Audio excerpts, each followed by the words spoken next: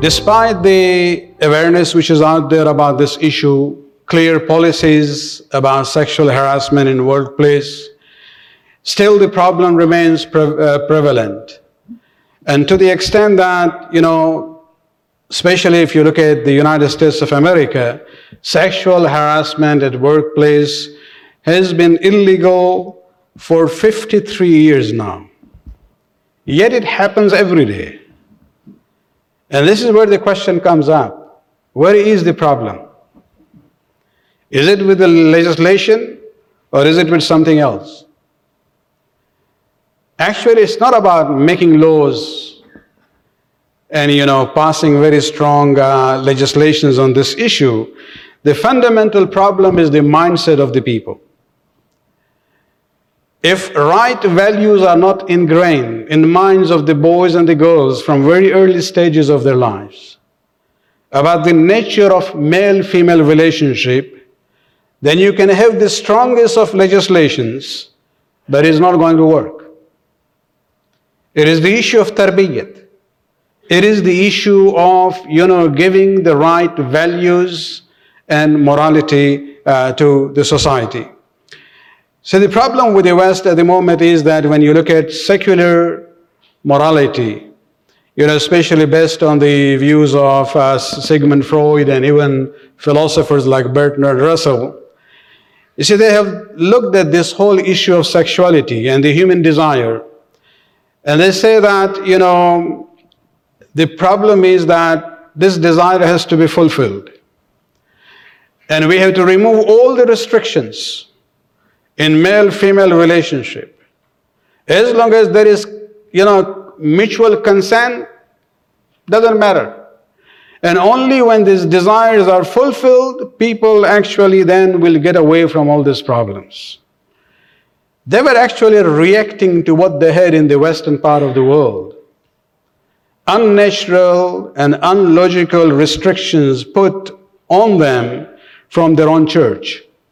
A church which was promoting celibacy as a higher value than marriage.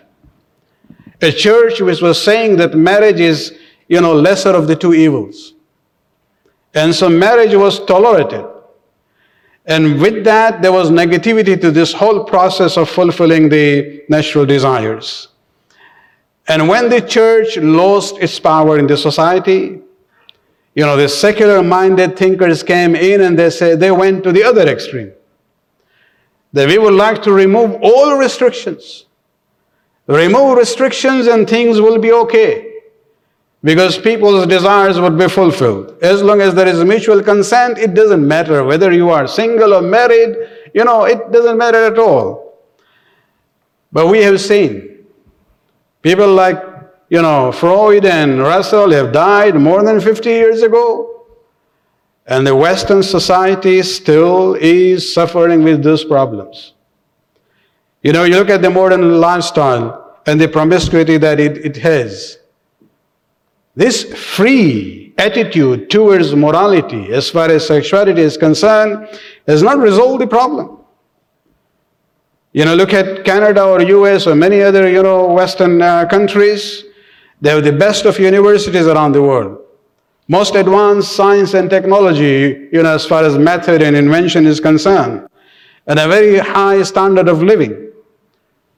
In spite of all this, when it comes to the issue of sexual harassment, it is there. So it is not ignorance, it is not poverty, it is not lack of, science and technology or money. It has everything to do with morality. And the morality which should be based on the divine teachings. What does Islam have to say about it? Islam did not ignore this phenomenon in human life. Islam does not say that, these desires that we have are evil. Rather, we believe that these desires have been created by Allah subhanahu wa ta'ala Himself. And He has allowed us to fulfill them, but within the sacred bounds of marriage between a man and a woman. I should make it clear here. Any other way of fulfilling that desire is considered to be a major sin. So yes, Islam took away that negativity from that relationship, but within the parameter of the marriage, bonds. That is not, it's actually considered to be the ayat of Allah subhanahu wa ta'ala. It is a sign of Allah's power and glory. However, we have to remember, the desires are there, the right way of fulfilling the desire is there, but there is someone else, whether you like him or not, he is always there with you. And that is shaitan. Shaitan is always there to ignite the spirit of rebellion against divine commandments.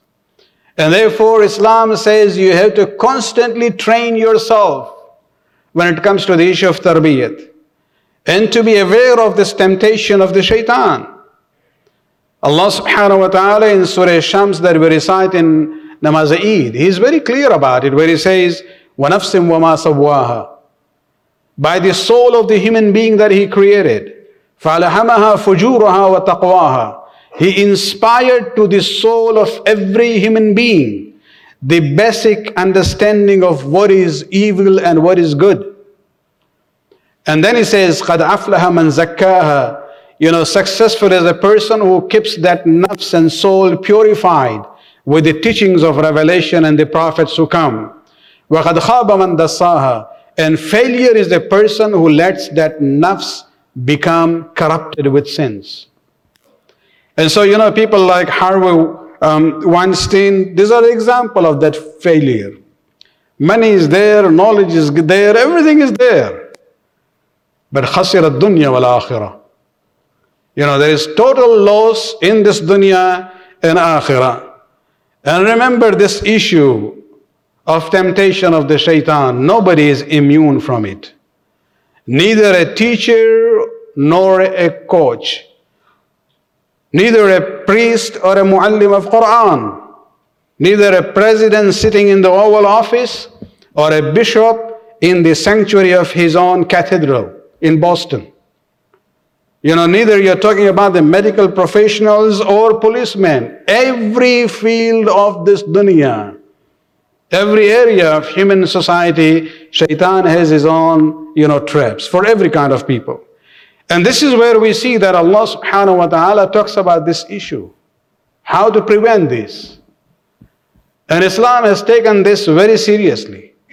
If you look at the words of Allah subhanahu wa ta'ala in the Quran about it, you will see that He actually talks about this issue in a more serious manner than many other examples. Salawat pढ़ने par aur.